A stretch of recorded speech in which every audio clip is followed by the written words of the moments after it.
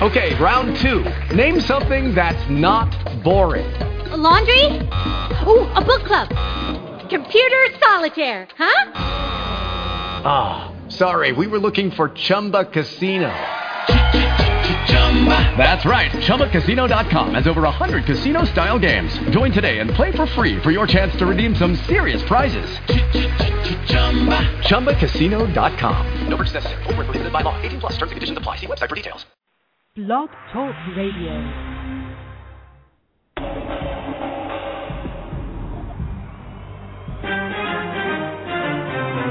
This is Our Common Ground, alternative activist empowerment talk radio, speaking truth to power and ourselves. Who are you? You don't know? Don't tell me Negro, that's nothing. What were you before the white man named you a Negro? And where were you? And what did you have? What was yours? What language did you speak then?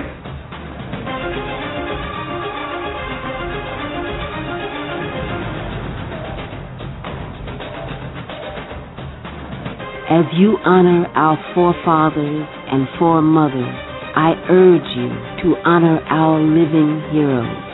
When you honor the names of Nat Turner, Harriet Tubman, and Malcolm X, I urge you to honor the names of Geronimo Gijaga, Sundiata Acoli, Mutulu Shakur, and Mumia Abu-Jamal.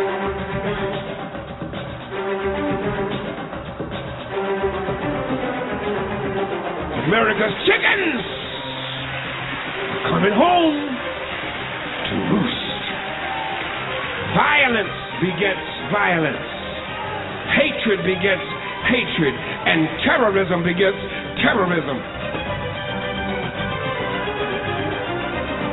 Our Common Ground, speaking truth to power and ourselves. I'm Janice Graham, and I'll be listening for you. Thank you for being with us. Stay tuned.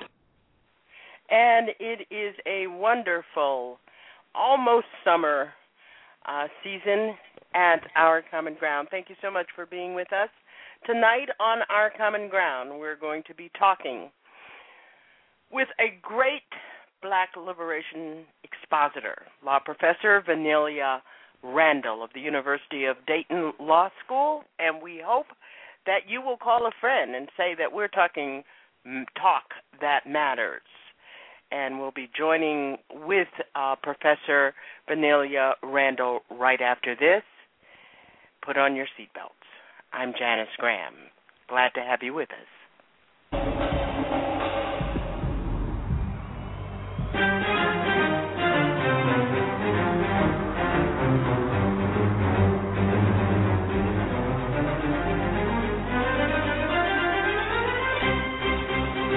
It's Our Common Ground, broadcasting bold, brave, and black, speaking truth to power and ourselves.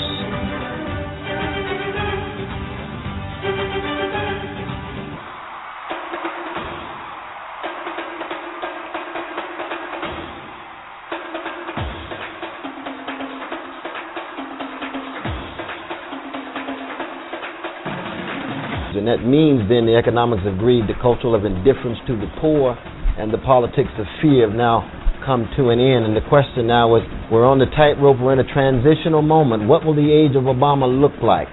Can we get beyond the trivializing of poor people's suffering? Can we get beyond the dogma of unregulated markets? Can we get beyond the Washington consensus when it comes to attitudes toward the third world? And with now a black face in the White House and a precious black family as the first family, that transformation of the self-image of the United States will be profound. The question in the end will be, on the ground, can we empower those Sly Stone called everyday people? Well, when it comes to black faces in high places, America's undergone extraordinary change. When it comes to the suffering of black poor people, the suffering of black working people, the verdict is not yet in terms of shifting from symbol to substance. But I believe Barack Obama has what it takes. We're going to find out whether he has what it takes. I think he does, but more than likely we're going to find out whether America does, because in the end it's going to be citizens organized and mobilized putting pressure on an Obama administration. There's a sense in which he is only as strong as the people's organizations are strong.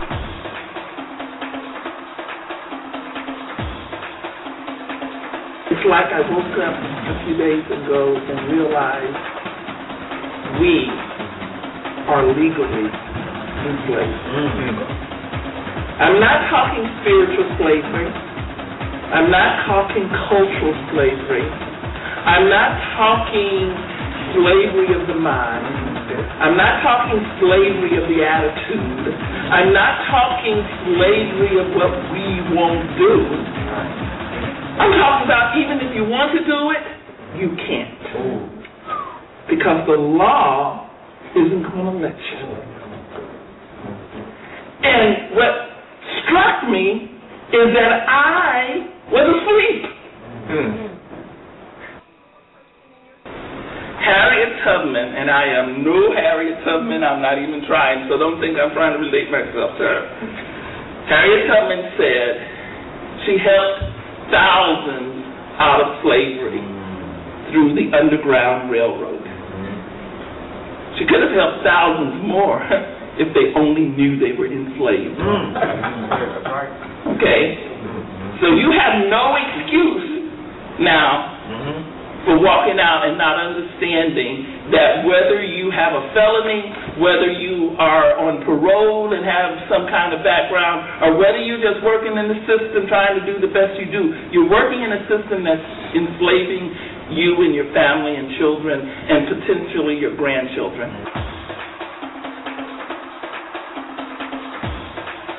Tonight at Our Common Ground, modern-day enslavement of African Americans. Are we caught in the trap? A talk with law professor, legal scholar, Renelia Randall. She teaches at the University of Dayton Law School in Ohio. I'm Janice Graham, and I'll be listening for you.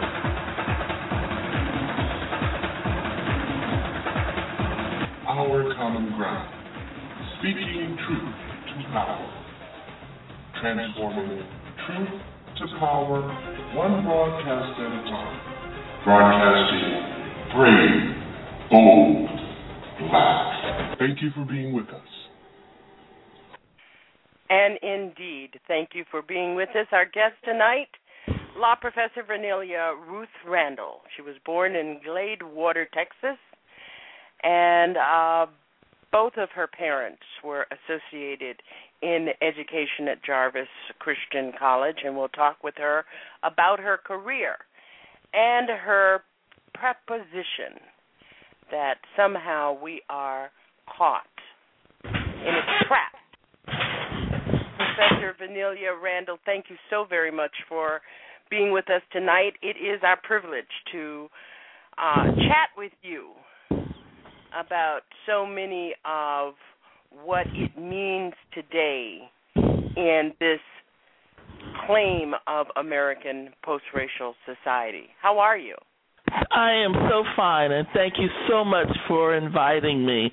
I really appreciate the opportunity to talk with you and to others about this problem that we have as a community, as a society.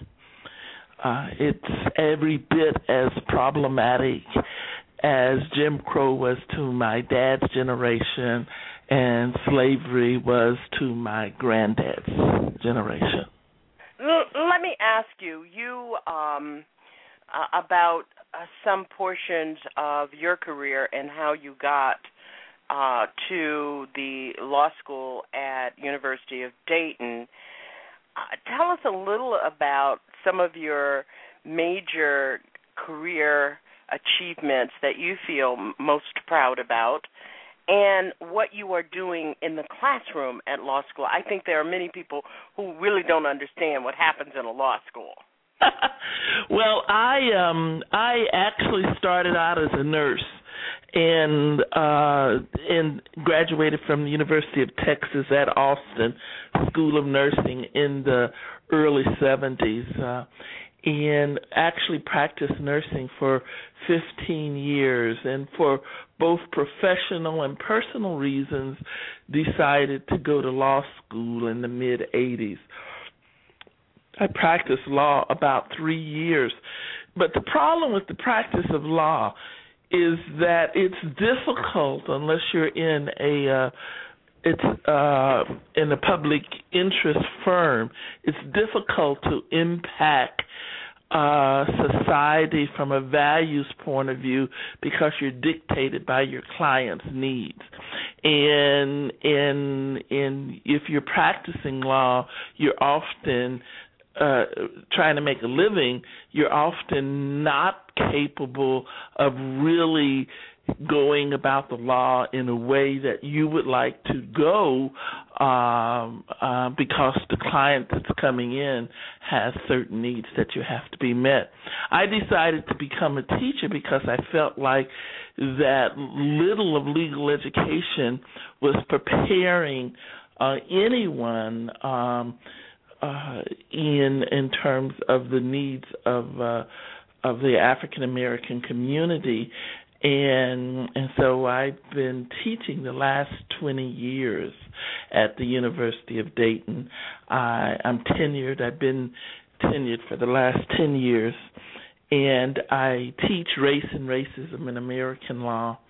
I teach healthcare law, which is my primary research area. I do health system changes, trying to eliminate this, look at how we change systems to get better health outcomes for African Americans, get rid of the death trap that we're in. And I teach remedies, which is, of course, about if you sue, what can you get? And I teach professional ethics. I teach from a perspective, critical race perspective. I teach values, which is really different in law school. My basic view is that all law is a representation of somebody's values, and that when you figure that out, then you can figure out why it disadvantages certain people and certain group. If you think the law is neutral, even when it seems neutral on its face, you're mistaken. And unfortunately, most lawyers are trained to believe that the law is neutral and that the law is objective, and that the problem may come in how some people implement it. But I think that the law itself is not neutral. Just because it doesn't say race doesn't mean that it doesn't have a racial component built into it. Mm-hmm. You're the author of Dying While Black. Yes. And that comes out of, obviously, from being a nurse, and comes out of the fact that 100,000 black people die every year that wouldn't die if we had the same death rate as white, and comes out of the fact that when you control for income, that black people are dying at a higher rate than white people of the same income. So the average life expectancy for poor whites is 3 years longer than for poor blacks. The average life expectancy for middle-class whites is 10 years longer than middle-class blacks. We often, in this society now, we want to think that the disparities, and we, I mean the societal we, not necessarily you or me or our listeners, but the societal we wants to think that disparities are due to income, and the reality is in every single area, when you control for income, blacks are doing worse than whites, and that has a health impact. I have always thought that the disparities, in addition to service and interest by medical caregivers, has always come just based on the tremendous amount of stress caused by institutional racism in this country, where black people are constantly bombarded by the pressures and the distress and despair that institutional racism brings to bear into their lives, no matter what they do. But one of the things that in your book, Dying Black, is that no one has really begun to deal with the notion of how all of those things, the healthcare system in which blacks have to enter into recently we just saw articles about in the news about how black surgeons, very prominent black surgeons and physicians, are being treated in the state of California, and then the kind of reticence that black people have in approaching healthcare systems all come into play with that other thing called the stresses of just being black, trying to make it and being black. And you're absolutely right. The major issue is that everyone knows. I mean, this is not anything that is speculative. Stress causes disease. Mm-hmm. Most diseases that we are very high in have a stress base, and people don't talk about that. Diabetes has a stress base. Hypertension has a stress base. Cancer has a stress base. So if you are under an ongoing chronic low-level stress, in fact, what I say to people is we often think of stress as that type of thing that slaps you in the face, and that's really stressful to get slapped in the face. But how stressful is it to have a dull ballpoint pen sticking in your side that you can't remove? Mm-hmm. Mm-hmm. that even what starts off as a low-level kind of insult, it's not a big insult, it's not a slap in the face, but if it's a continuous pressure, a continuous insult, that after a while becomes so overwhelming that, in fact, you'd rather have a slap in the face. At least it would be over with. And I think that's the problem that we have as black people. And I think particularly black people, and I don't want to say particularly because I don't want to make a hierarchy of pain, but I think that we have not even begun to deal with the impact of being black in historical white institutions and what that means to work in those kinds of institutions. And a lifetime of that work has impacted our health. Mm-hmm, mm-hmm. Say that our parents weren't impacted. Well, I think that one of the things that it also that we don't talk about as much, and I think so much of that stress has to do with denial and fighting back the guilt and the shame of being victimized for no reason. I think about that. And I really recommend to all of our listeners tonight that if you get a chance, please do read Dying While Black by Professor Vernelia Randall. I also want to point out to you, and she hasn't said it, but I am just so tickled. I guess I get tickled red, black, and green. That you are an expert web designer. Yes, I have several web. How did that happen? When did you have time for that? Well, it came about when I was a nurse in Alaska, this is so weird. I was a single parent with 2 children up in Alaska and working as a nurse, and I'd come home at night, put my kids to bed, and I didn't have a whole lot to do. I don't know if any of you remember the Atari game that was back in the 70s. I decided to teach myself to program as something to occupy my time. And over the years, I just developed, I'm an innovator. When it comes to technology, I've been an innovator all my life. And so when websites started, I just started. I can't remember. I think I've had a website of some kind since the early 90s. I just redesigned my website. I just moved it off of the university website to racism.org is the name. It's a website on race, racism, and the law.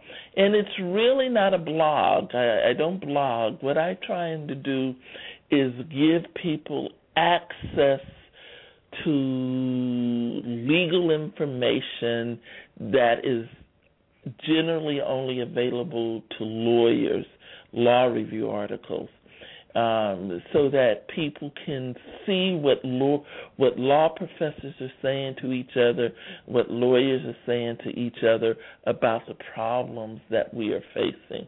And so I focus on race, and I focus on racism, and I focus on law review articles primarily. Excerpts and sometimes the whole article, just so that people can see how people are discussing the problem. And for our listeners, I want to repeat that website. It's racism.org. The featured article on the website this week is Race, Racism, and the Law, Considering Institutional and Systemic Racism, which we're going to be talking about. But there's also a petition to demand that President Obama institute a national plan of action for racial justice and human rights. And we encourage you to sign that petition at racism.org, or you can go to our community forum where there is a link to the petition as well. And there are some very interesting articles that if people want to talk about race, you have to talk about it in an informed way. You have to understand how the law is fashioned in a way that provides us terms and language that you don't generally hear in the public discourse, and it's all there. Now, Professor Randall, one of the reasons I wanted to have this talk with you is that to talk about this whole notion of modern enslavement. Right. Where we are in regard to some insistent and faulty insistence that we are somehow moving into a post-racial period, and I want to ask you to address what it all means when we look at the prison industrial complex, when we look at how poor people are being demonized in this country, when we look at how successfully the media has demonized black boys to the extent that a man can step out of the shadows and murder one in cold blood. When we look at, recently I interviewed Marissa Alexander, who was just sentenced to 20 years for defending her life against an abusive husband. When we look at all of that stuff, there are people over in the corner saying, but we have an African-American president. What does it all mean? Well, the thing is one of the things we have to be aware of is to not get caught up in the advancement of a few. Okay? What we have to look at, I have been successful. I have been successful in my career as a nurse. I've been successful in my career as a lawyer. I have been successful in my career as a law professor. that success doesn't do anything to change the system.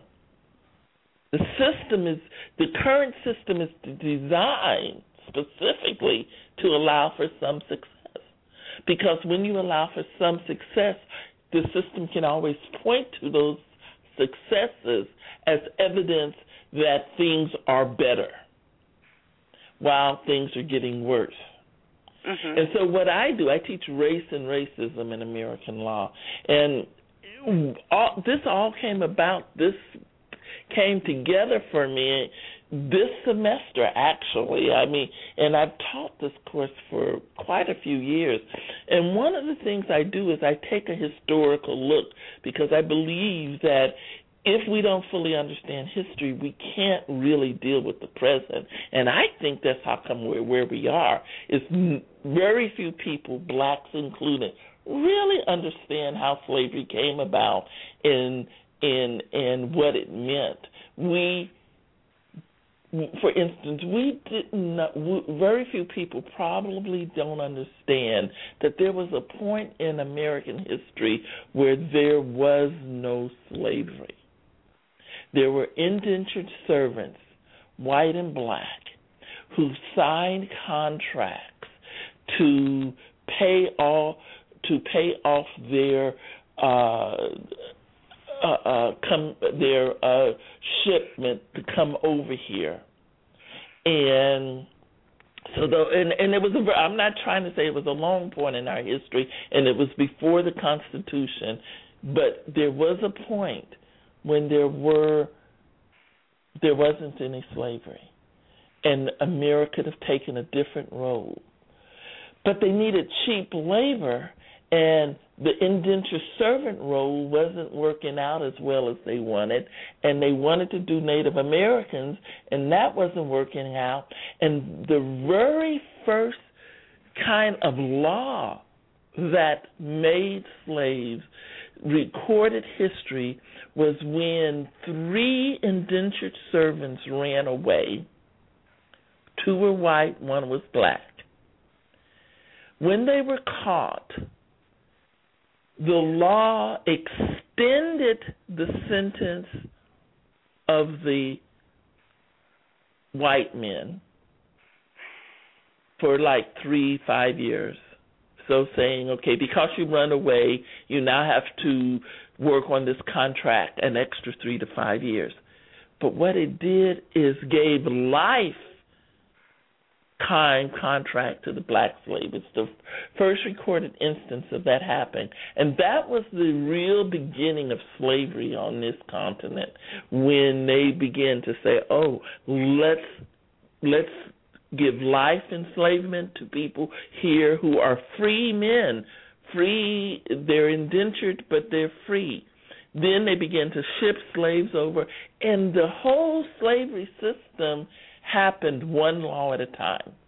There wasn't a point where someone passed a bill and said, we're going to have slavery. Now, by the time we get to the Constitution, slavery is a full-blown institution within the United States. But it happened one law at a time, and it had 2 components.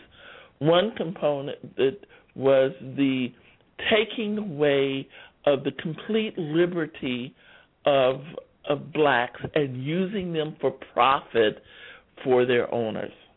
Okay, so that's the first component. The second component was authorized violence against blacks. You could kill your slave, you could abuse your slave, and slaves couldn't sue for that authorized legal violence. And I should say there was a third component. The third component was to keep the slaves uneducated. Okay? So when I look at today's situation, what I see is the same components. we have a prison industrial complex, the purpose of to make a profit, to enslave black men and women, the fastest growing group being enslaved is black women. So to enslave black men and black women through the prison industrial complex, which, by the way, is perfectly legal and accepted. So the 13th Amendment says the United States can't have slavery except for imprisonment. So even back then they thought of imprisonment as a form of slavery. So if they thought of it as a form of slavery then, why aren't we thinking of it as a form of slavery now? And then the stand your ground laws, I think, is the legal lynching that to keep black people in the place. And I can talk about how that all fits together a little bit more. But what we and then we have the undermining of the educational system, so that people can't get a quality education through the public school, and I think that's where it has to be housed. I don't think charter schools are an answer. And so what we have is an undereducated population that is being imprisoned at way more than their our representation in the population and our use of drugs and all of that, those kinds of things, and who now have to worry. We have the killer with the badge. We've always had that when cops would kill blacks, but now we have authorized civilians will be authorized to kill black people out of reasonable fear. When you say reasonable fear, what do you mean by that? Florida has one of the worst laws, but the stand your ground laws basically say that. Well, let me back up a little bit and give people a quick little lesson in. I used to teach criminal law in self-defense. You can always defend yourself under the law. You can always defend yourself under the law. It's just that up until now, recently, if you could retreat, you were required to, because the law doesn't want to encourage fights. At least it didn't want to encourage fights. And so the idea was defend yourself, but if you can retreat safely, you don't have to put yourself in danger, so you don't have to go jumping out a window where you might get injured. But if you can go out a back door, go out the back door. Don't stand your ground, get in a fight, and then someone get injured. So that's so the law said you can defend yourself, but if you can retreat, retreat. The other thing the law said is, and you can never use deadly force unless deadly force is being used against you. So someone can't, hit me with their fist and I pull out a gun and kill them. Now, these laws says if you're reasonable, if you have reasonable fear, even if you're not threatened with deadly force, you can use deadly force. And you don't have to retreat. So basically, in this racist society, what I say to people is, what it basically means is that a black man starts walking towards a white man with his hands in his pocket, and, they don't like our expressions anyway. People say I always look mean. So, it's kind of like they don't like our expressions. They don't understand our expression. And so they look at us and think, oh, my God, look at this angry black man coming towards me. He has his hand in his pocket. I'm so scared. Pull out his gun and shoot. Now, is that reasonable? Well, the problem with reasonableness is that it's a value. Reasonable from whose perspective? So, in a society that has demonized black people and continuously present us as angry, as threatening, yes, it would seem reasonable to think that this person with their hands who was walking forward towards me might be threatening me.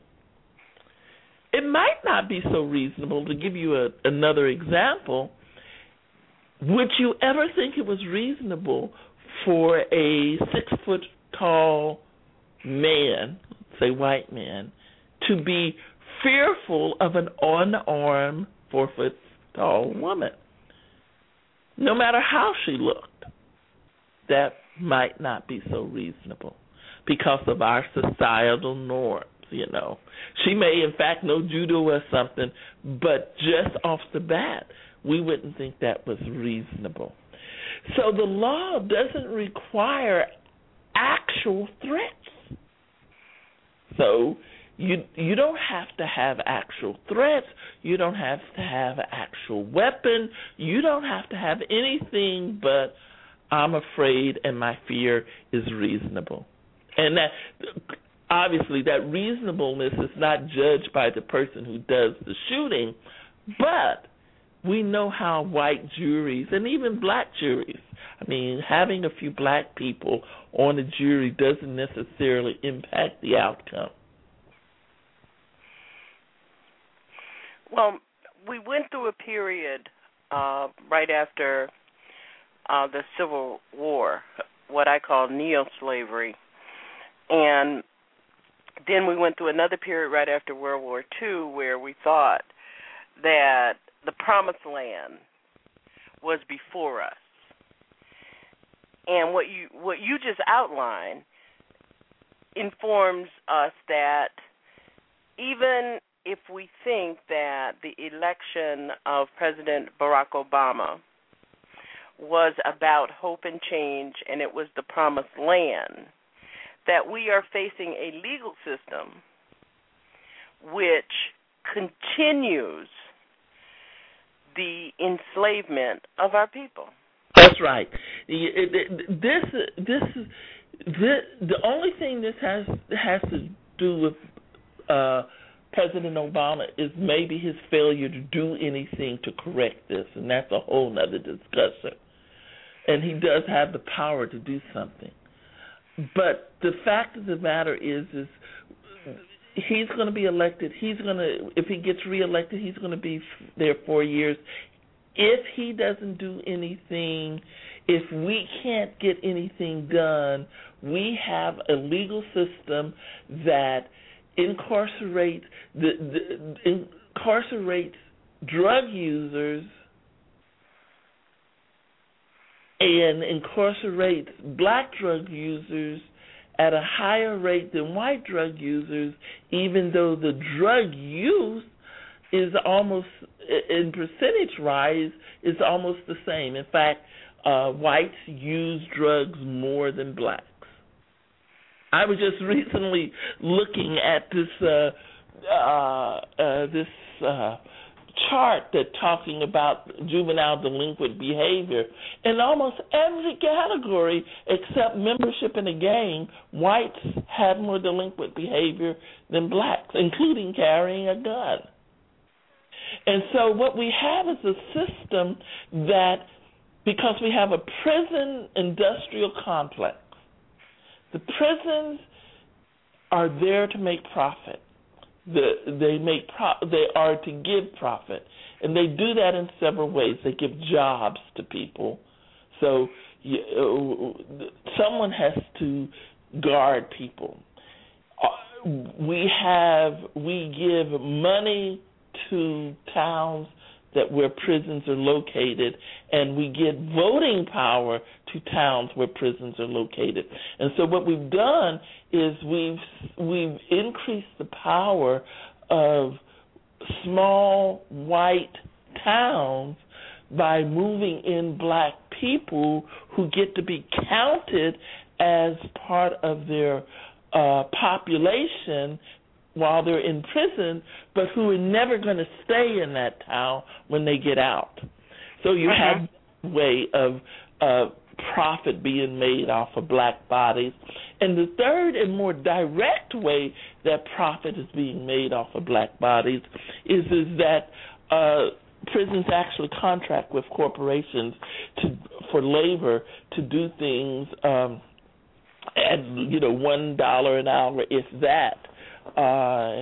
And so we have this prison industrial complex that is really built on making profits, and we have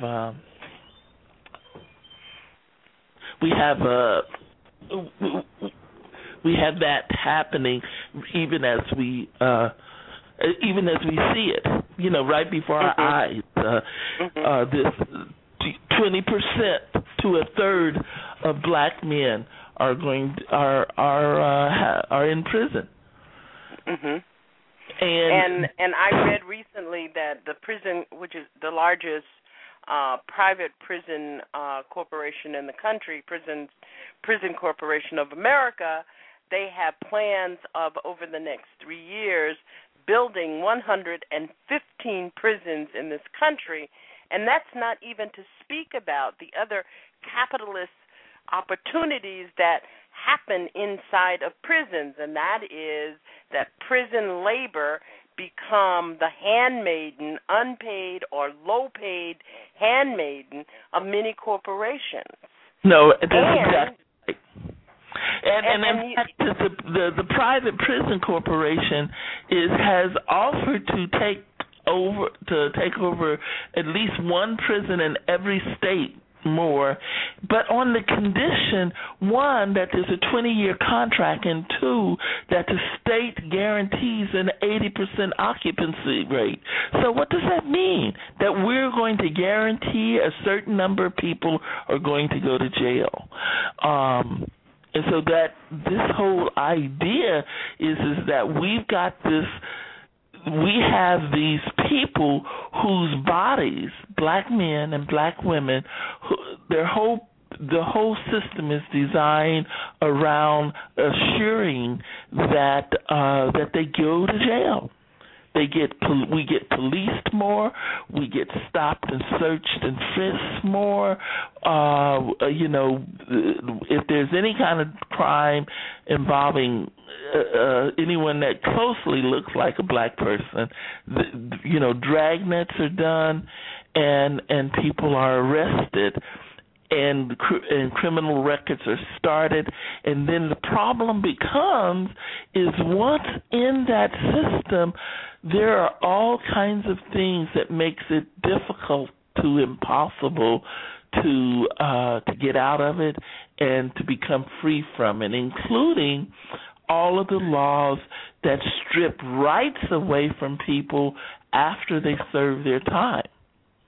So people can't live in public housing, people can't get food stamps, people can't get loans for college or trade school, federal money for colleges or trade school. In many places, people lose their right to vote for all or part of the time. And so even after coming out of prison, the black person who's gone to prison is now a partially free person, which is another historical fact. Many people realize that we talk about the people who were free blacks, and we talk about the enslaved blacks, but there was this group of people who were partially free. They were enslaved, but they were allowed to work and save some of their money and allowed to live a somewhat distance from the owner. And so what we see is that same sort of partially free. You are still under the thumb. Why do we ask people? Why do we allow employers to ask people whether or not they've ever been convicted of a crime? How is that relevant? If you have a specific need to know certain things. For instance, do you have you ever been convicted of embezzlement? I think would be a good question if you were going to be a banker. But you don't generally need to know whether a person has been convicted of any crime whatsoever, especially because we have so many victimless crimes. And the way in which this kind of what I generally call, because one of the things that happened right after the Civil War and the Emancipation Proclamation was folks were gathering together to figure out how you could break down the citizenship of black people.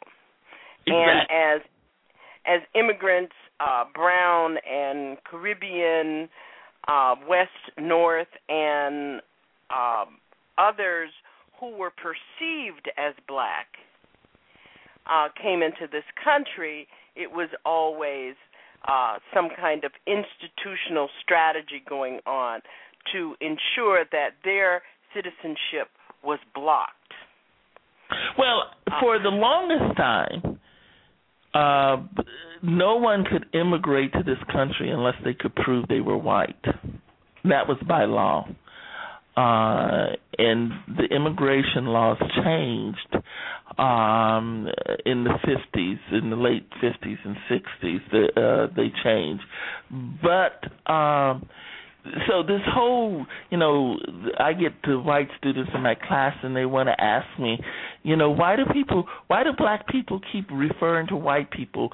I don't like that. I'm like, black people didn't construct the idea of whiteness. The law constructed the idea of whiteness. The law constructed the idea of whiteness when it had all of these immigrants coming into this country, and the immigrants were from all these different countries. These people didn't come, Germans and Swedes and Italian and Irish didn't come here believing I'm white. They came here as a part of their ethnic group, and in order to be admitted into the white ethnic group, they had to give up all of their their language, their names, anything that smacked of difference. And part of this whiteness that was created by American law has been an anti-black racism. That in order to be able to prove that you have assimilated into this society, you have to also adopt our number one export, which is whiteness as a concept that originated in our country, and we exported it to other countries. And now it's worldwide racial construct and anti-black racism, which didn't just originate here. Part of it has been that in the history of black people in this country, whatever scraps, leftovers, crumbs were offered, there were groups of parts of the black leadership, and even individuals who were not part of the leadership who acquiesced into accepting it because they felt and called it progress. And we're going to have to take a break, but when we come back, I want to talk about some of the laws and how some of these laws were constructed to, one, appear to bring progress and freedom to black people, but on the surface of it. But when you look at the laws and the political process and how we bought into those processes as part of our undoing in our march toward freedom, you can see how the forms of enslavement have a continuous thread even through the law. We're talking with Professor Vernelia Randall tonight, and we're having a talk with her about modern-day enslavement for African Americans, and are we in the trap? You're listening to Our Common Ground, and when we come back, we'll continue our conversation with her. She is a law professor at University of Dayton, Ohio Law School. I'm Janice Graham, and we thank you so very much. Good to have all of you with us.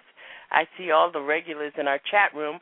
And for those of you who are listening and would like to join us in our chat room, you can come to blogtalkradio.com/OCG, and please visit racism.org, which is the web place for Professor Vernelia Randall, our guest tonight. We'll be right back. I'm Janice Graham, and you're listening to Our Common Ground.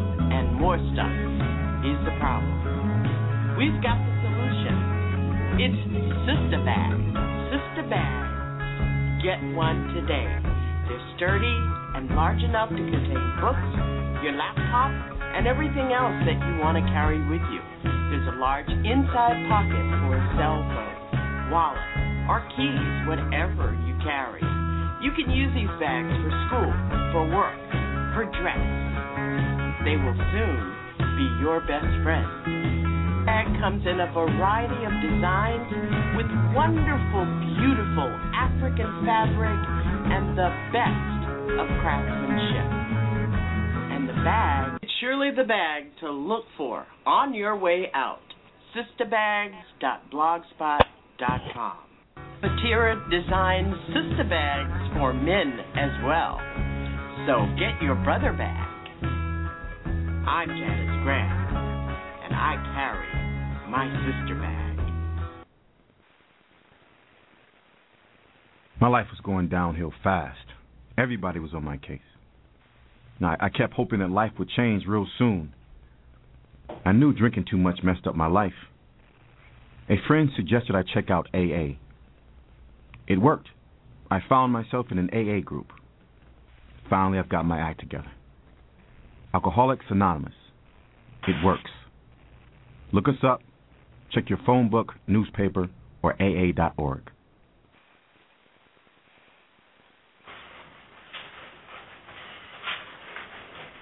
It's a huge waste, and it's a corruption and a distortion.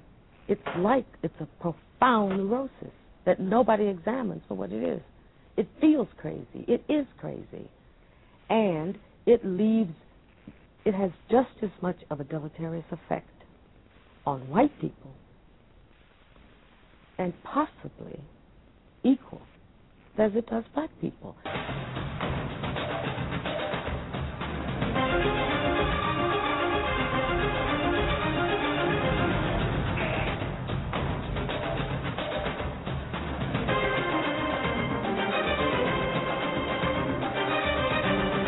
This is Our Common Ground. Thank you for being with us tonight.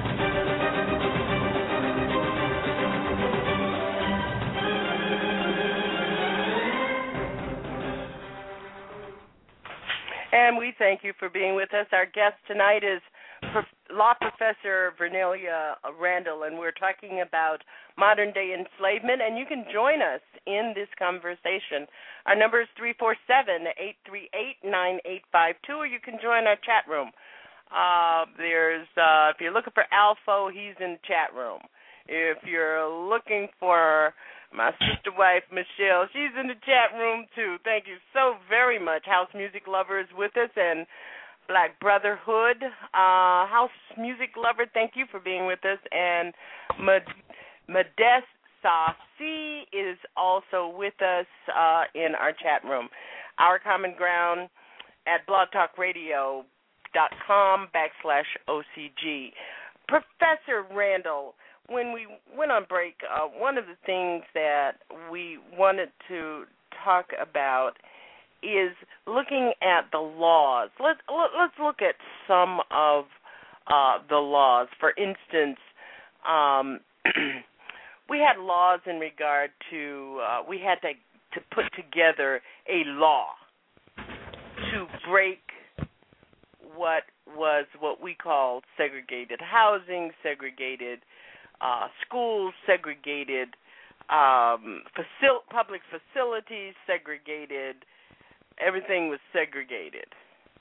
And so laws were put into place. In employment, you had Title VII, you had Executive Order 11246. But when the process of putting all of that together, I mean, it wasn't specifically addressing the atrocity created by this country under law, the atrocity and the genocidal way in which Africans were brought to this country and treated. We had to have Title VII and the Civil Rights Act, the Fair Housing Act, and it covers everybody and their mama and still doesn't address our problems. We are still in this country, for those of you who do not know and understand, we are still enslaved by even the laws that were designed to protect us. I'll give you a good example of what happened to black people in this country in the last 10 years in regard to this whole so-called American dream of home ownership and predatory lending and subprime lending. Black people face those problems at a greater rate than anybody else. So talk to us about that, Professor Randall. Well, these laws put into place. Part of the problem is, and I wrote an article about this, the problem is lawmakers make laws to solve problems in a way that doesn't impact their community of identity very much.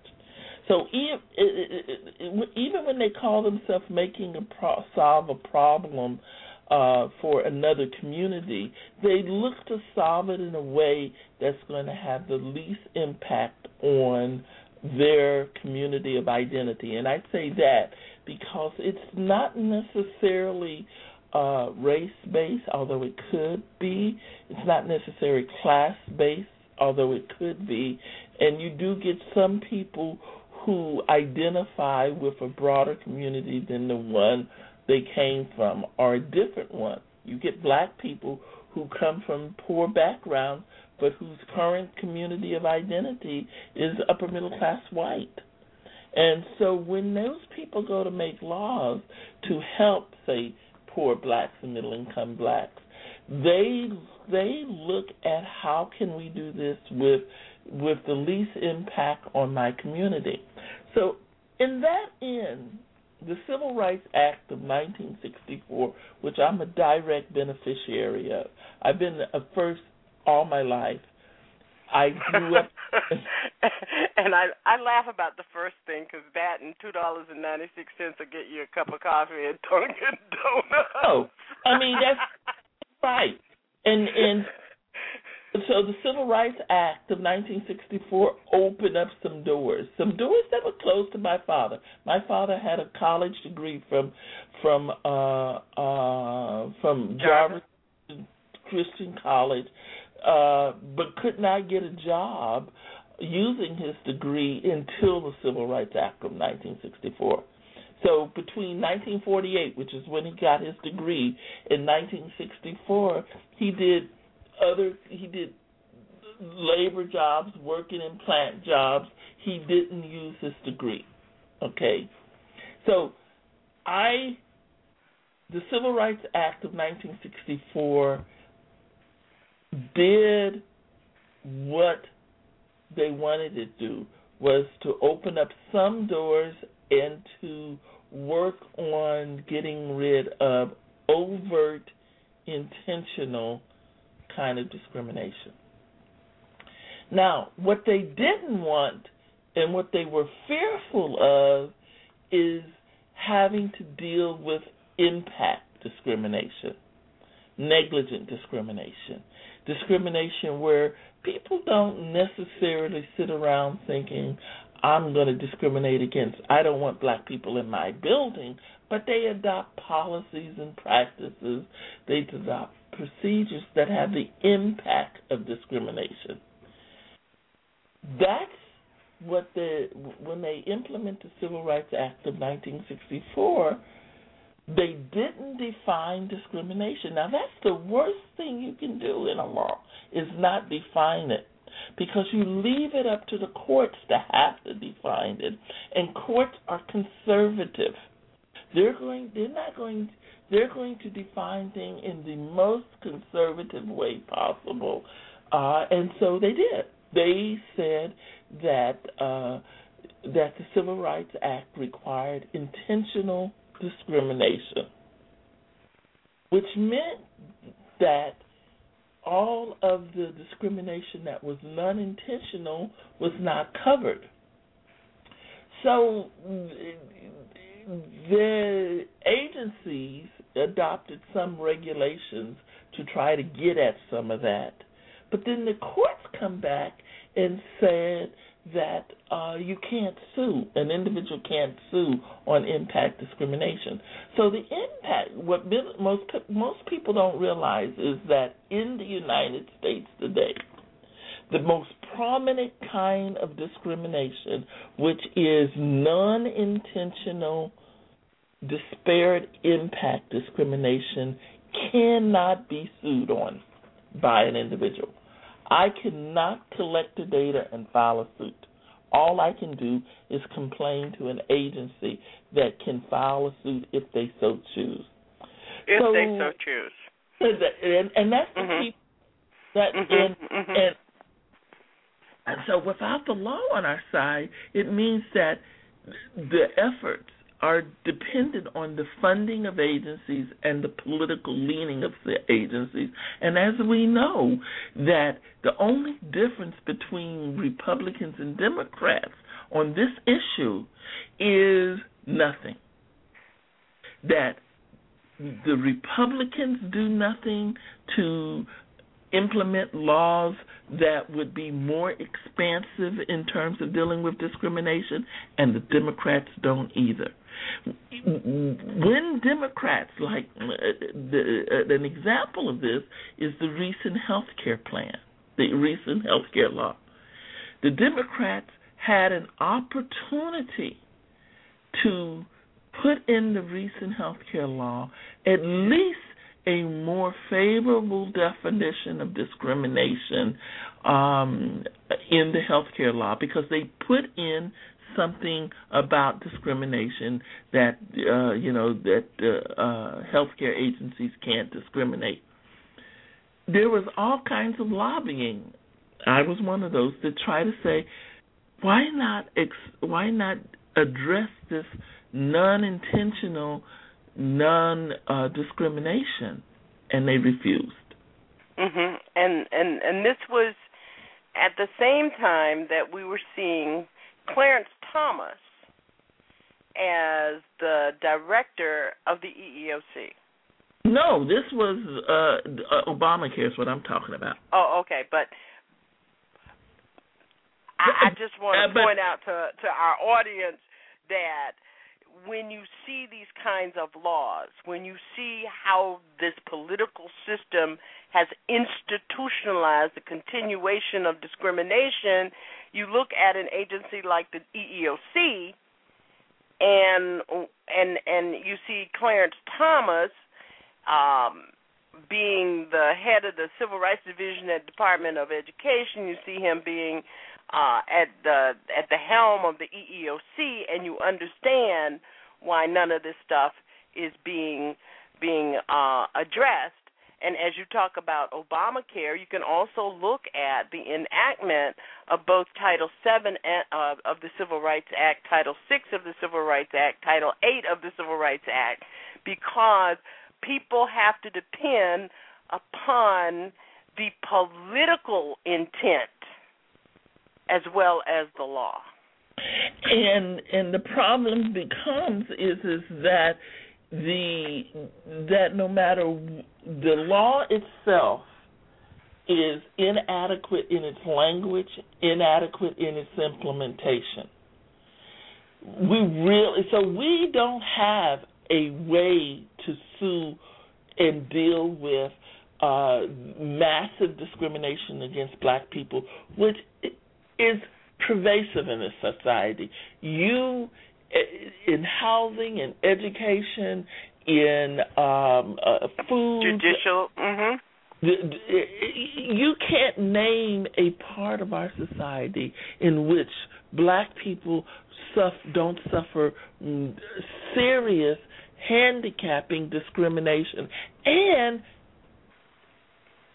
that discrimination occurs without regard to income. That is, black middle-class people are discriminated against more than white middle-class people. For instance, in this recent housing thing, black middle-class people who had the income to buy houses were refused regular loans and offered those junk loans far more often than white people with the same income.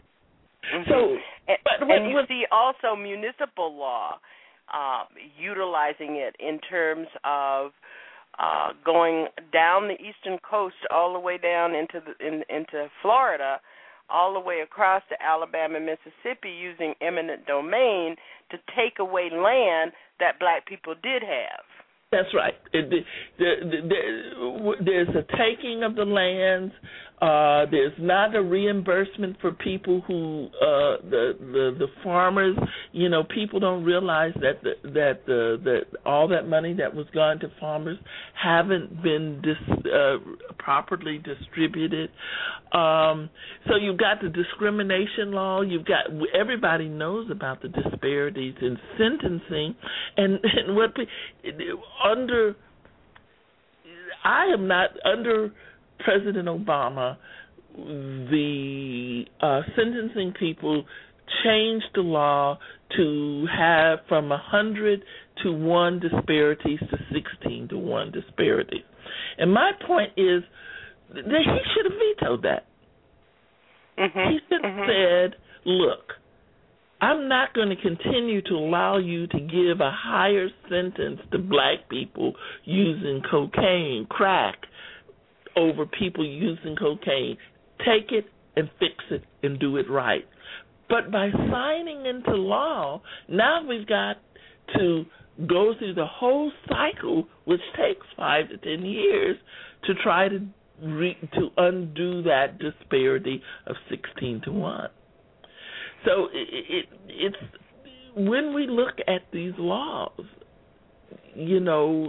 over and over again, there's a built-in disparity that has a disproportionate impact on African Americans.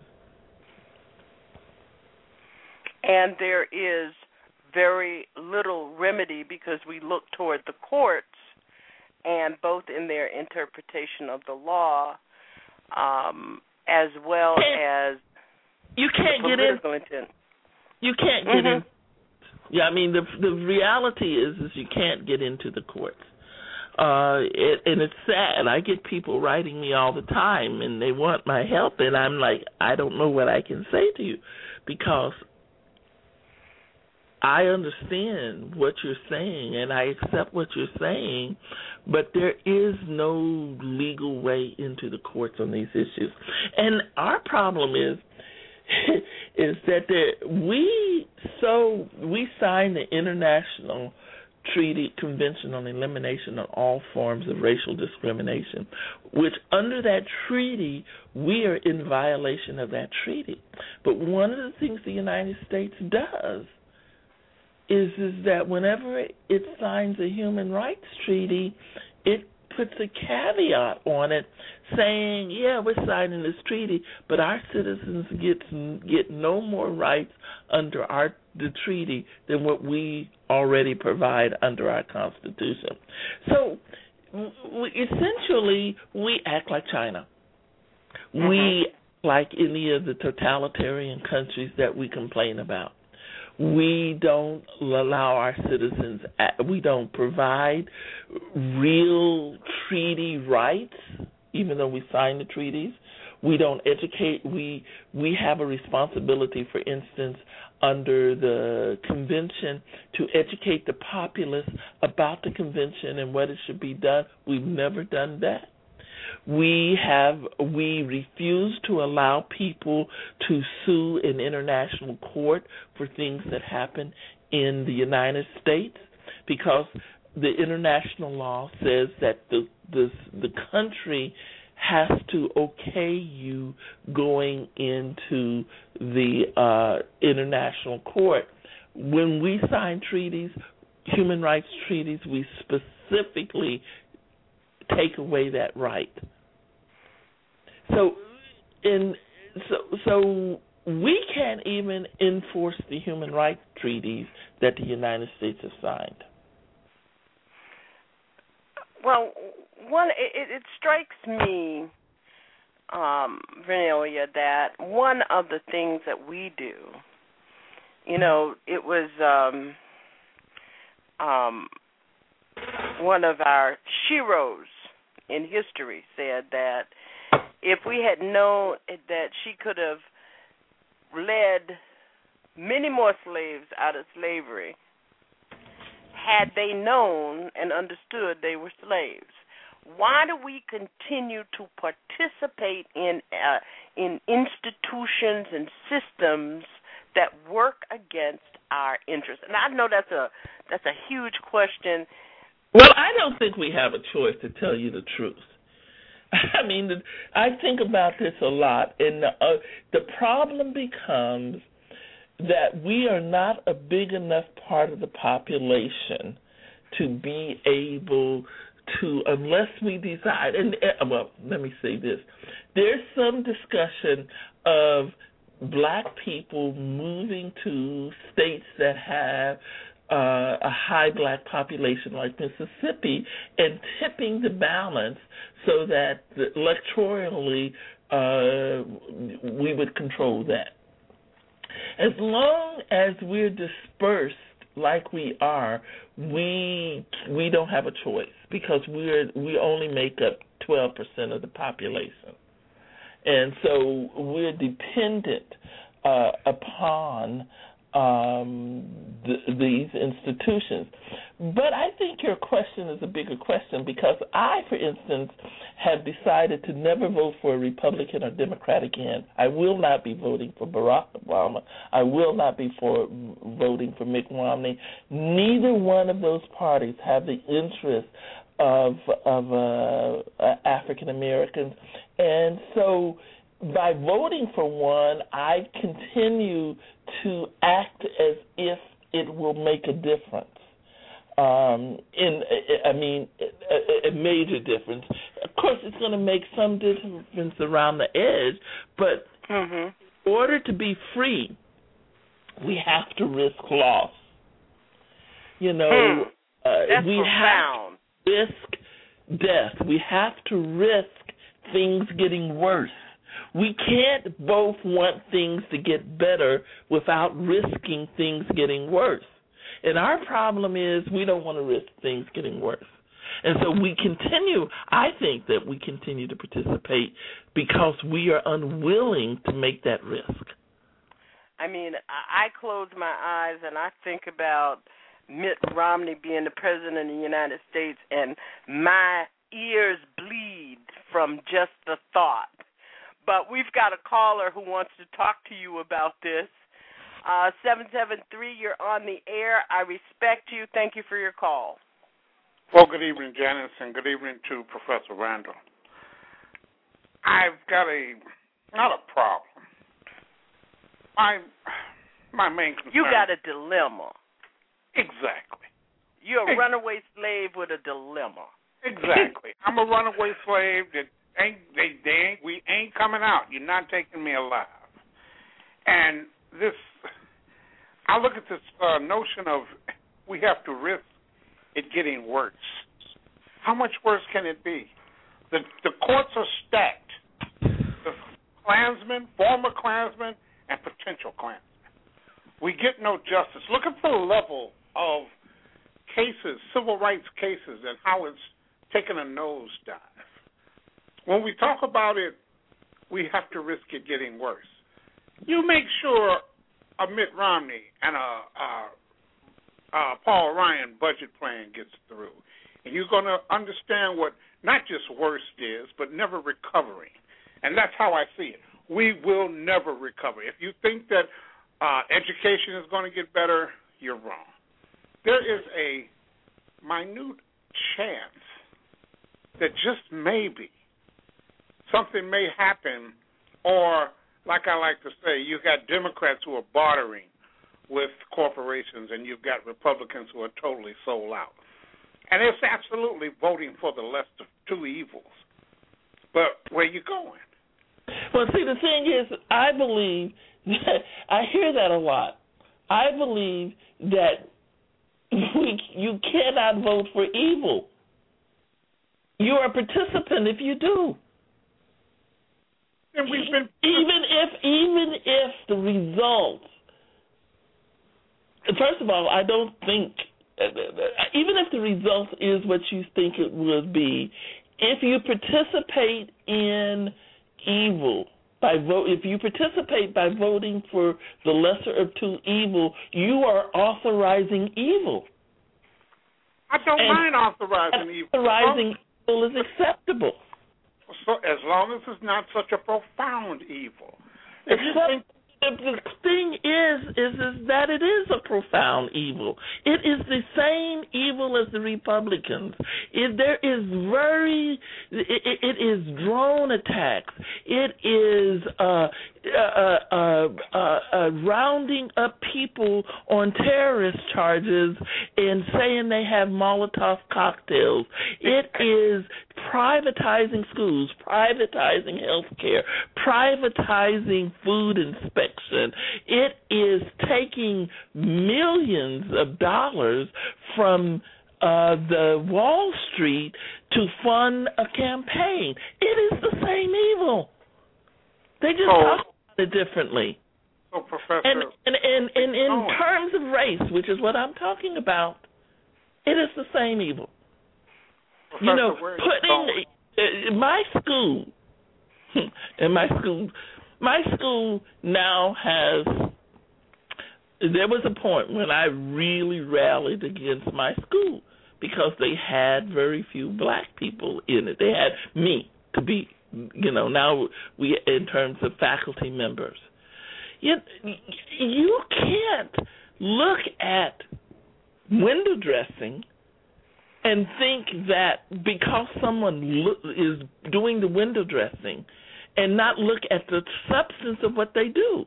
And the reality is that President Obama catches hell because he's black, because his policies are Republican. Absolutely. If you look at his policies are Republican. Now, you're absolutely right. If we want to move out of this kind of scenario where you vote for the right, the Democrat is middle in the middle of the road to right and the Republican is right of them, if that's the only two choices we're willing to accept, then that's fine. But we'll never get other choices as long as we keep making those two choices. How will we ever get out of that? It's you know, one of those traps are where you pull, where you put on your fingers, and the only way to get out of the trap is to stop pulling. You can't pull your finger out of this trap. The only way to get out of the trap is to stop pulling. And by stop pulling, I mean stop voting for Democrats and Republicans. And then who do you root for? You root for whoever you want. I think you should go to the polls. I think it is imperative that people vote, because I think that you don't want them saying that there was lack of turnout for lack of interest. You want them saying there was a good turnout, but they didn't vote for the Democrats and Republicans. They voted for anyone else who was on the ballot. Well, Professor, personally, I will vote for socialist or the Green Party, but I'm not advocating that. I'm suggesting that the only way we're going to get out of this trap of evil and lesser evil is to stop voting for evil. And vote for the Green Party or someone who hasn't. If they garner 1 or 2% of the vote, they'll be lucky.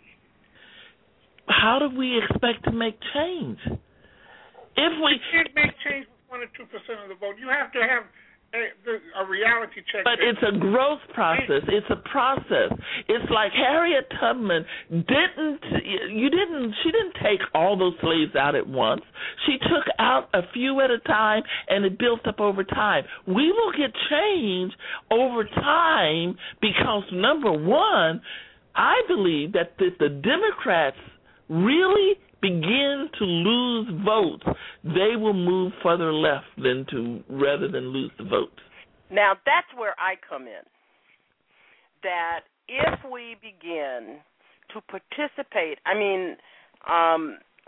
we've got to say that, in the same way that the Tea Parties are saying that the Republican Party is not their party and that they've got to be on another agenda in another zone, we've got to say the same thing to the Democrats. And we've got to say it in a way where we have aligned ourselves where we want to be rather than where they are taking us.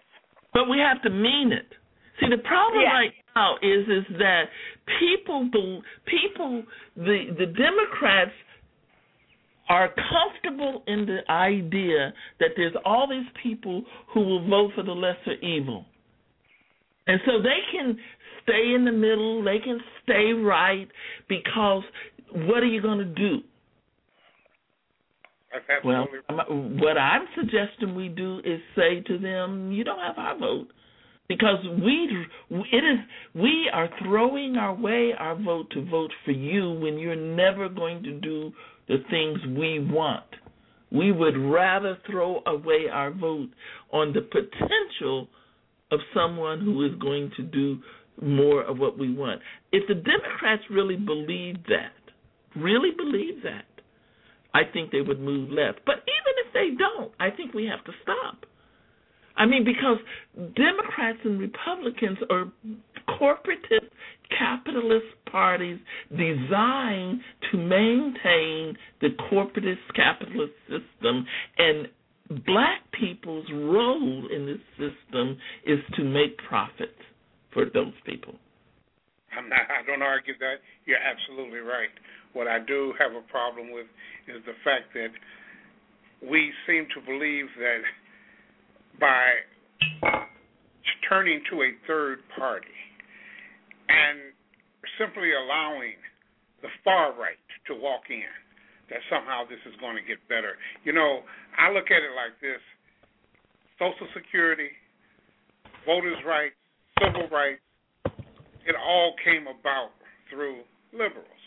Medicare, Medicaid, it came about through liberals. Conservatives, Republicans never supported it, and now they're trying to dismantle it. if it's allowed. So where are the liberals, Alpha? Where are the liberals now? The liberals Who are the liberals? Well, let me put it like this. The liberals have been so far demonized and vilified, and that started with Ronald Reagan. And they've been demonized and vilified, and they haven't fought back politically, and they haven't fought back with the message. So now it's a bad deal to be a liberal, just like it's bad for affirmative action. They did the same thing with affirmative action. Demonized, vilified, and brought it down.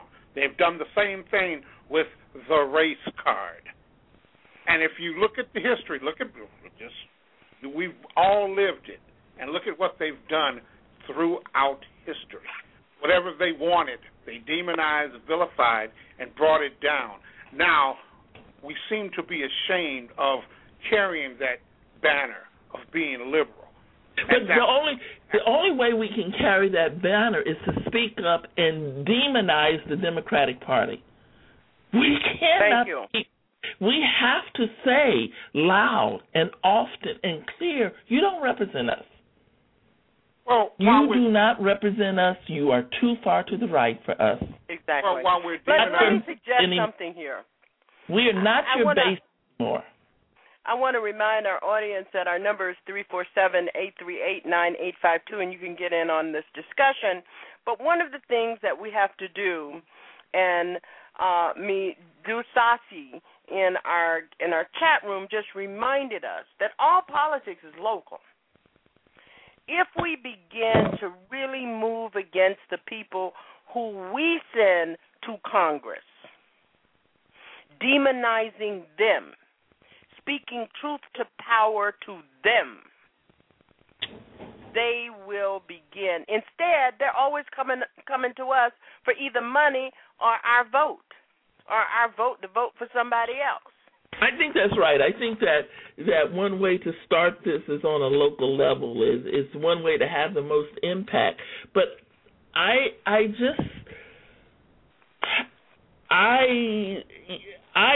don't think things are going to get better by voting for a third party. I think things are going to get worse. But as a nurse, let me tell you, you can't break the fever until it gets up to the point where it's going to break. And so, in my mind, that the only way for us to really get people to revolt for things to become worse, not for things to stay the same. I don't look at things as having stayed the same. I look at, just like you all are saying, that we should demonize the Democrats also. But I think there's other demonization that needs to go along there. When you get into the court system is stacked. The fidelity to the law of these judges has to be challenged. It has to be called out. We have to if we're going to stand our ground against the political parties and look at them both as evil, the greater evil is the court system. The greater evil is the political parties, because the political parties appoint the court system. And that the political parties, for instance, Democrats could change the whole game. Everybody talk about, we got this conservative court, there's not much we can do. Oh, yeah?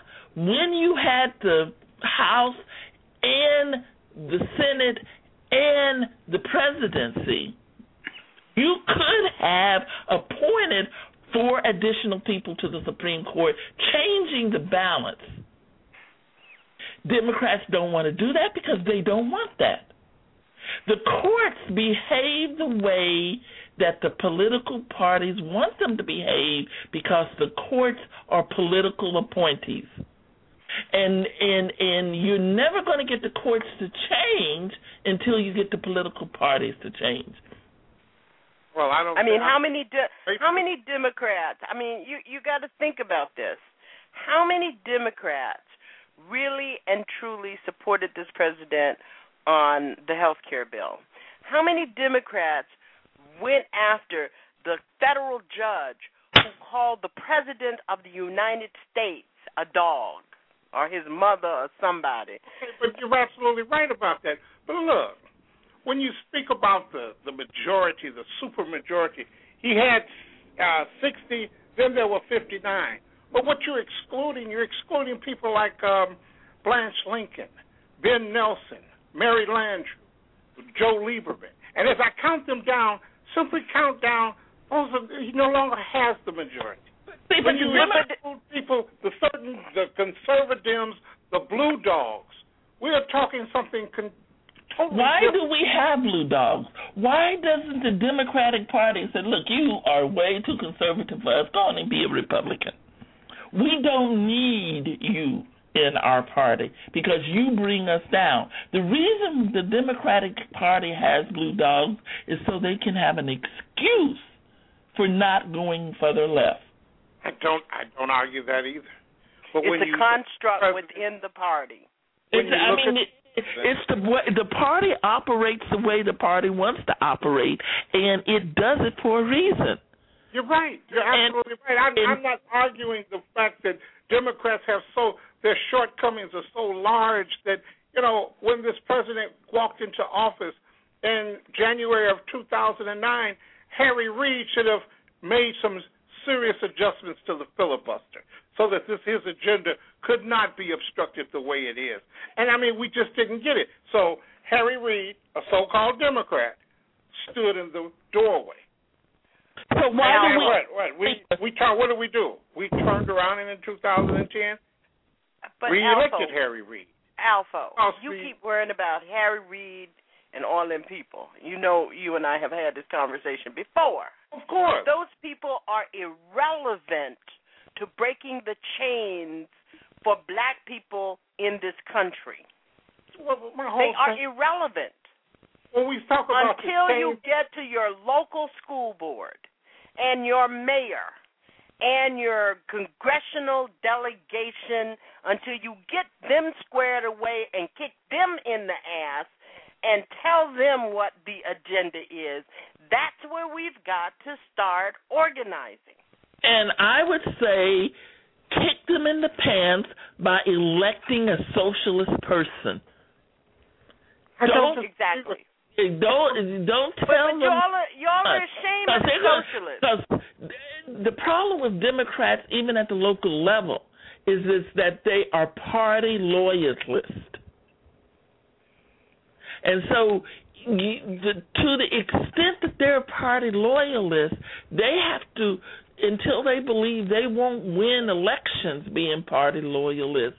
And the only way they're going to believe that is for them to start losing elections to people who have platforms that are the way we want them.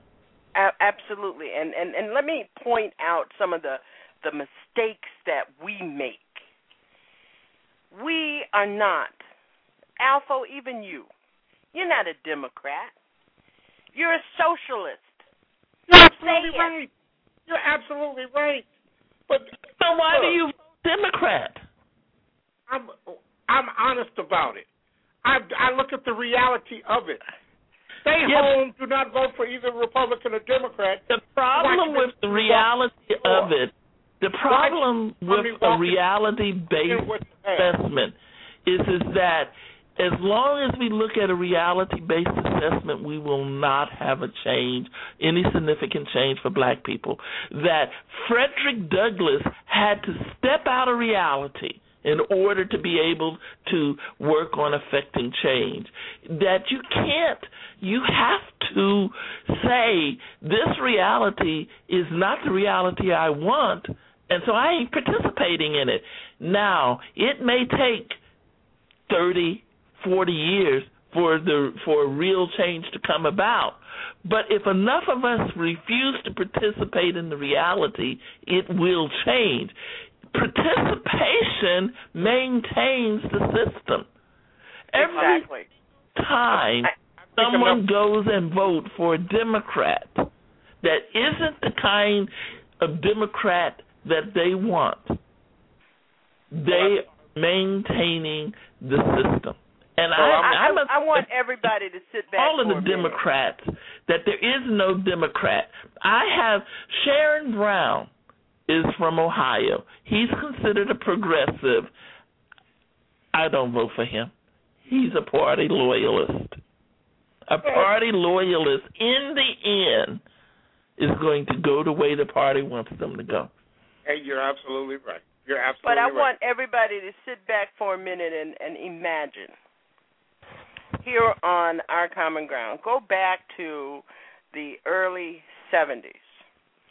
It was the Socialist Party of the USA that supported labor organizing across this country. It was a Socialist Party that supported the work of the Black Panther Party. It was a Socialist Party, and they tried to keep them hidden behind the curtain, that supported the movements in the South in the late 50s and early 60s that brought about the civil rights movement. It was the Socialist Party that wasn't ashamed to support the Black Power movement. And that was back in the 60s. And it would have been the Socialist Party in Wisconsin. If they had listened to the Socialist Party in Wisconsin, then Scott Walker would have never been the governor of Wisconsin. And we've got one. I think there are concrete things we have to do if we want the reality to change. We have to get winner-take-all laws off the book. Because the Democrats and Republicans, by doing a winner-take-all system, assures that it's always going to be a Democrat or Republican. So what we have to do is we have to get proportional. Now the problem becomes, of course, neither the Democrats or the Republicans are going to want that.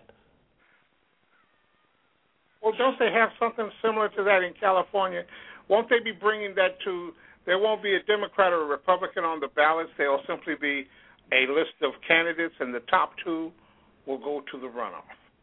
Yeah, but what I'm saying is, even without taking out the name Democrat and Republican, what they should do is get rid of the winner takes all and do proportional representation, so that if a socialist was able to garner 10% of the vote, they would have 10% representation in Congress. I'm not opposed to that. I'm not opposed to that at all. That's one. I think there's things. When I say that we have to stop voting for evil, I don't mean stop voting and do nothing and wait for the things to change. I mean stop voting and at the same time agitate and work on getting the change that we want. But we can never get the change we want by continuing to vote for capitalist, corporatist candidates on any level. And if they are party loyalists, that's what they are. Well, ladies, I'm going to leave it. I'm going to leave it there, and I'm going to finish. Alpha, we understand. Thank you so much. The dilemma that you have, and thank you for your call. That was Alpha of the Alpha Show. He can be heard on Friday nights at 10 p.m. on TruthWorks Network. Alpha knows too much. And when you know too much, sometimes it all gets so complex that you look for the tunnel with the light. And sometimes we have to look, Professor Randall, for the tunnel that has no light. Well, that's what I mean by taking a risk. That the risk is we know, we can feel comfortable that if we vote for one Democrat or Republican, we can be comfortable in what we're going to get. Okay? We may not like it, but we will know what we're going to get. When we don't vote for them, we don't know what we're going to get.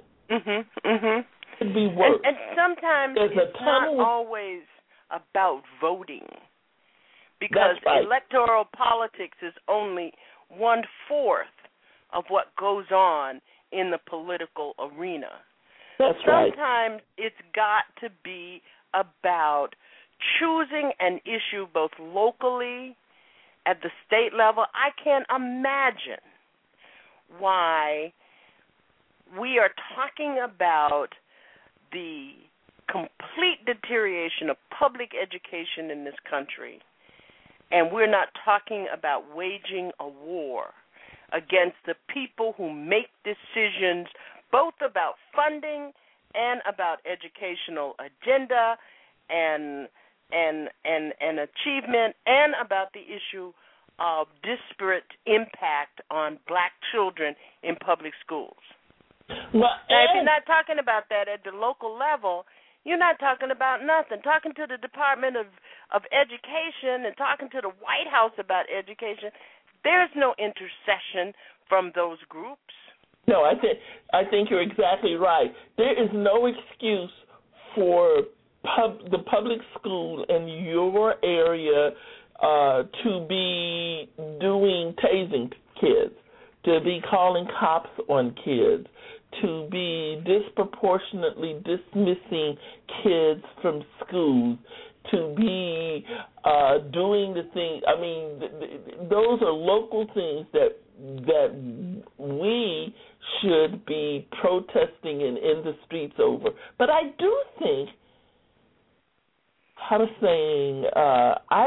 my son and I talked about this earlier this afternoon. We were wondering what has gotten into Americans that we don't protest. Canadians have been in the streets for the last month protesting $154 raise in tuition over 4 years. We don't go to the streets for anything. You know, and I really don't know that we can expect change through politeness. I mean, the thing that I think that I've learned over the last 45 years of working in institutions is that systems can respond to politeness. They can respond to requests. They can respond to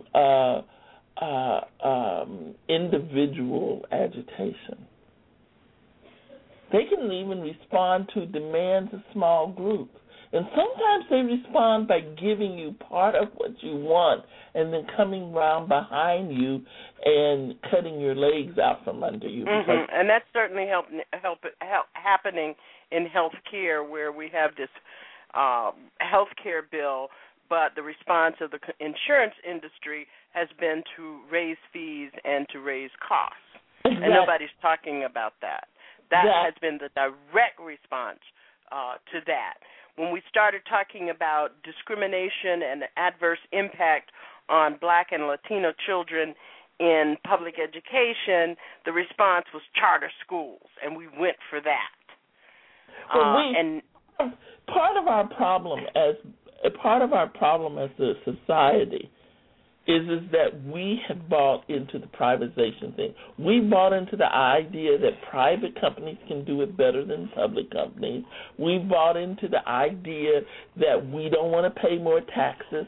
I once asked a group of my students, I said, and I was teaching at a HBCU, and it was all black students, and I said, what if I could give you a way where there would be no poor people, that everyone would make a decent living, and that they would have a decent education and housing and food and health care. But there would be no rich people either. And do you know, nobody wanted that. And the problem is that people have bought into the myth of the American dream. Black people have bought into the myth of the American dream. And so what we want is better conditions for our group. We really don't want to undermine the total system. And I don't think that's possible because the total system is built upon black labor as cheap labor. First free, and then cheap during Jim Crow, and now cheap during this racialization period. And so, we have to give up on the American dream and say, the American dream was built on our backs. The housing, federal housing, the way most white people became middle class was buying a house after World War II and having that housing, the value of the housing go up, and so then they could use that house, the value in that house, to finance college education for their kids, etc. Okay. Problem? The Federal Housing Agency wouldn't loan to black people. And so my dad came from the war, and many of our families come from the war. We didn't have access to that wealth-building opportunity. And now the housing, and now people are sitting in housing. Part of our problem is we also need to look when the system has changed. The housing system has changed, and I don't think it will ever recover. And people are sitting on houses that are worth less than what they owe. They need to get out of them. Stop worrying about the bank foreclosing. Give the damn things back to the bank. Say, look, I ain't paying you $40,000, $30,000, $25,000, $50,000 extra on this house. But we didn't have access to housing, and now people got the housing, and so we still have that dream that came with owning a house, even though that bubble has been burst. We didn't have access to housing. We didn't have access to the student loan program that came out of World War II. Every single law we've been discriminated against. We are the economic foundation of this society. We are another group like us, and that's the whole point. That is that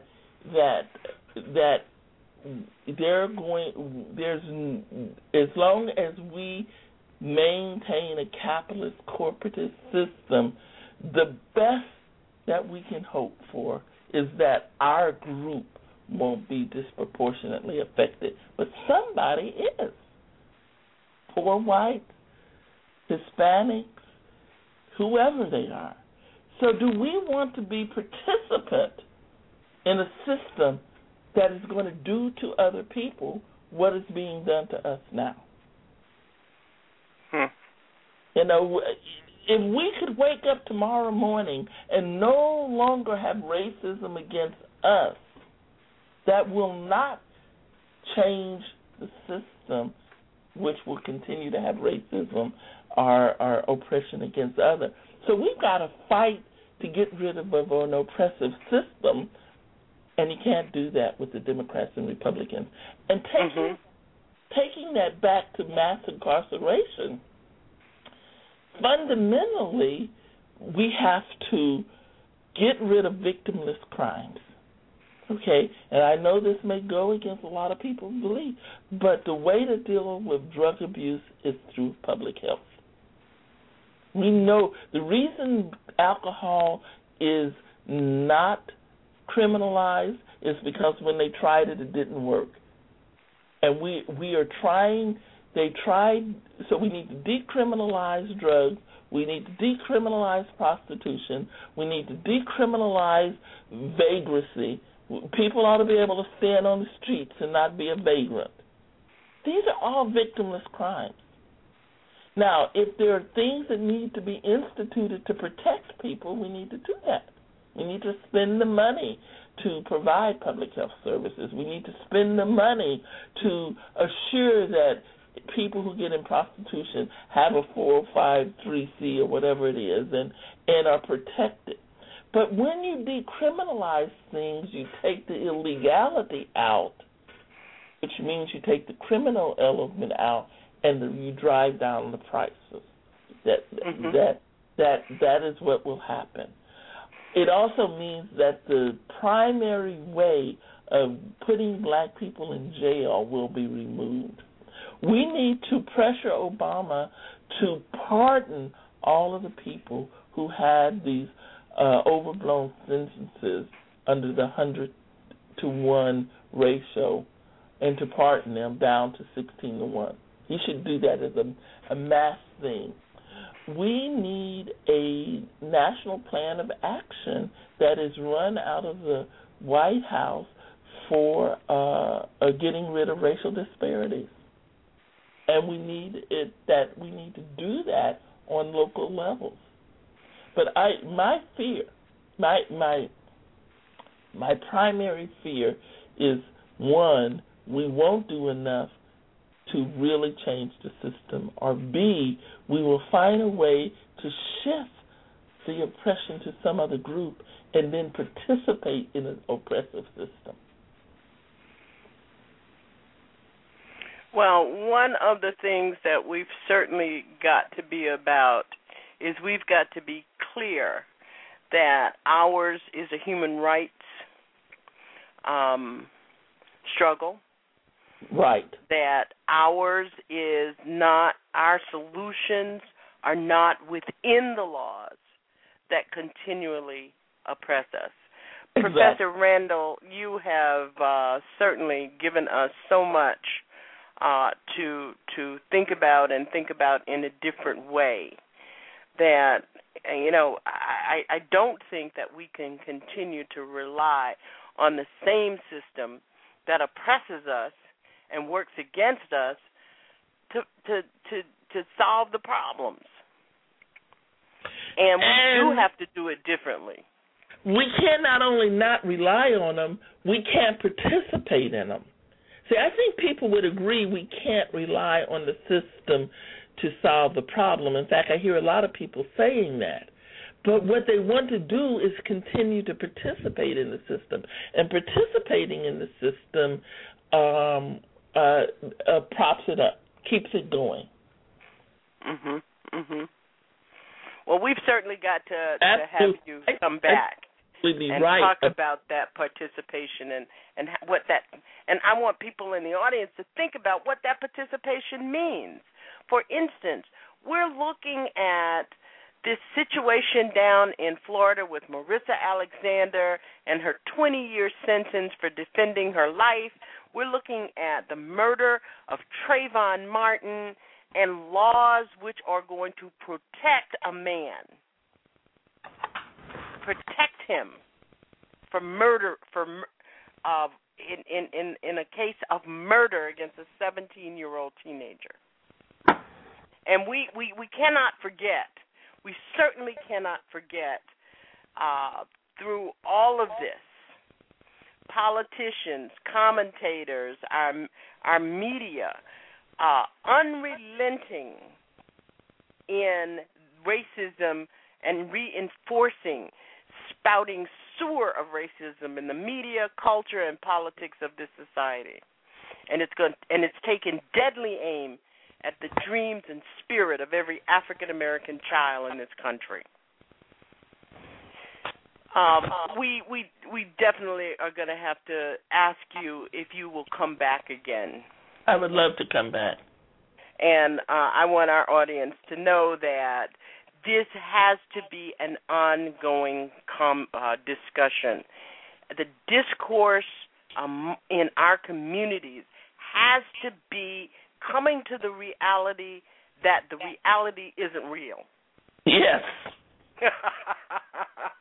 Vernelia, thank you so much. We look forward to it. I have some ideas about how we can get your voice on an ongoing basis, and it's been such a privilege to have you break down these notions for us and try to get our heads screwed on tight, because I think that we're trying to make sense out of senselessness, and it's not working, and more of us are falling on the sidelines because it's just so frustrating.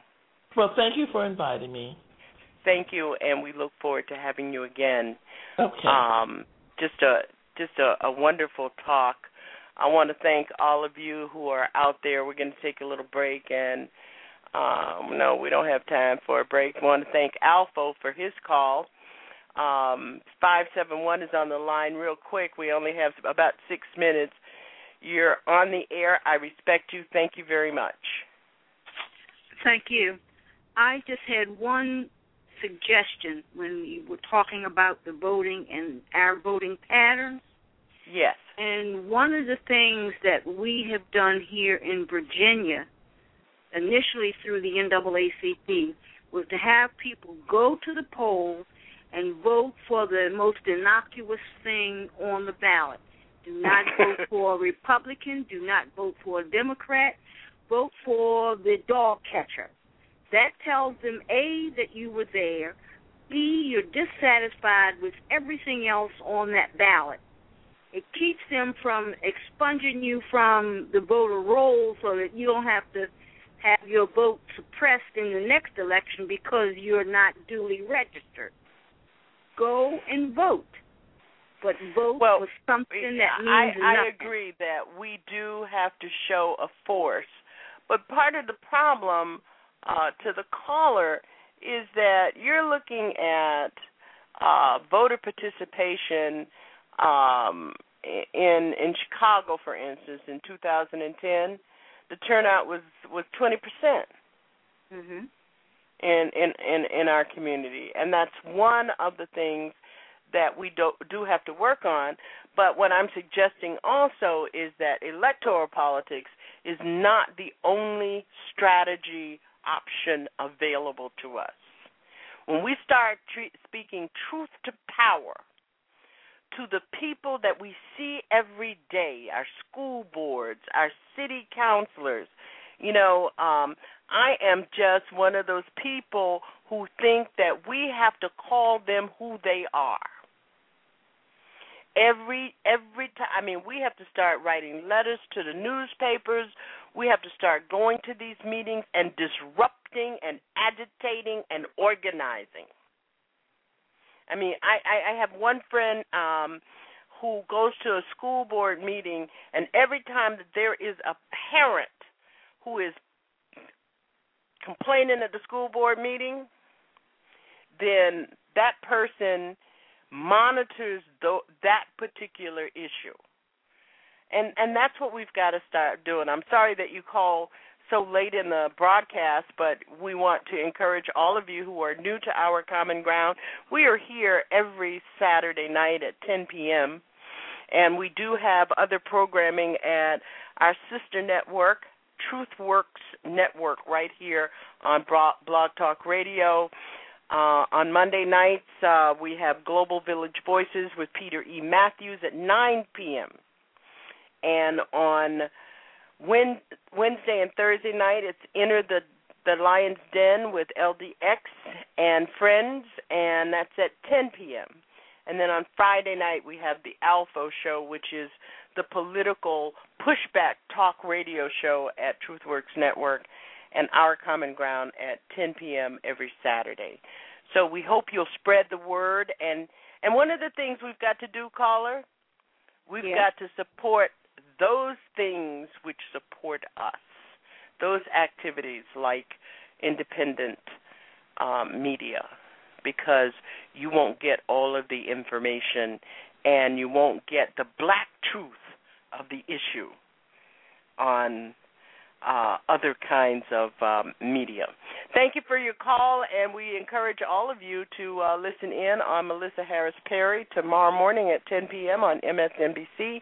I'm Janice Graham, and it's been a pleasure.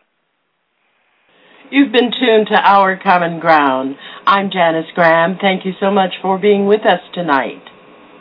And don't forget, hear Our Common Ground each Saturday, 10 p.m., speaking truth to power and ourselves, transforming truth to power, one broadcast at a time.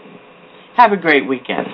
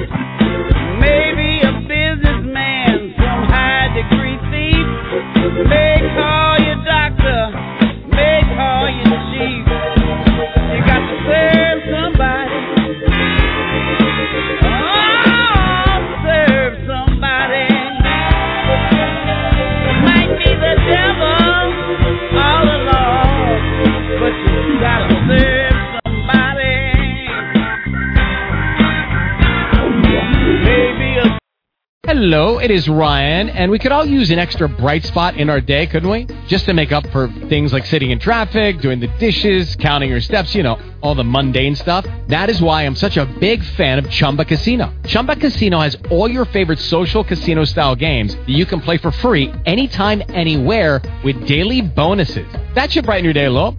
Actually, a lot. So sign up now at ChumbaCasino.com. That's ChumbaCasino.com. No purchase necessary. VGW Group. Void where prohibited by law. See terms and conditions. 18+.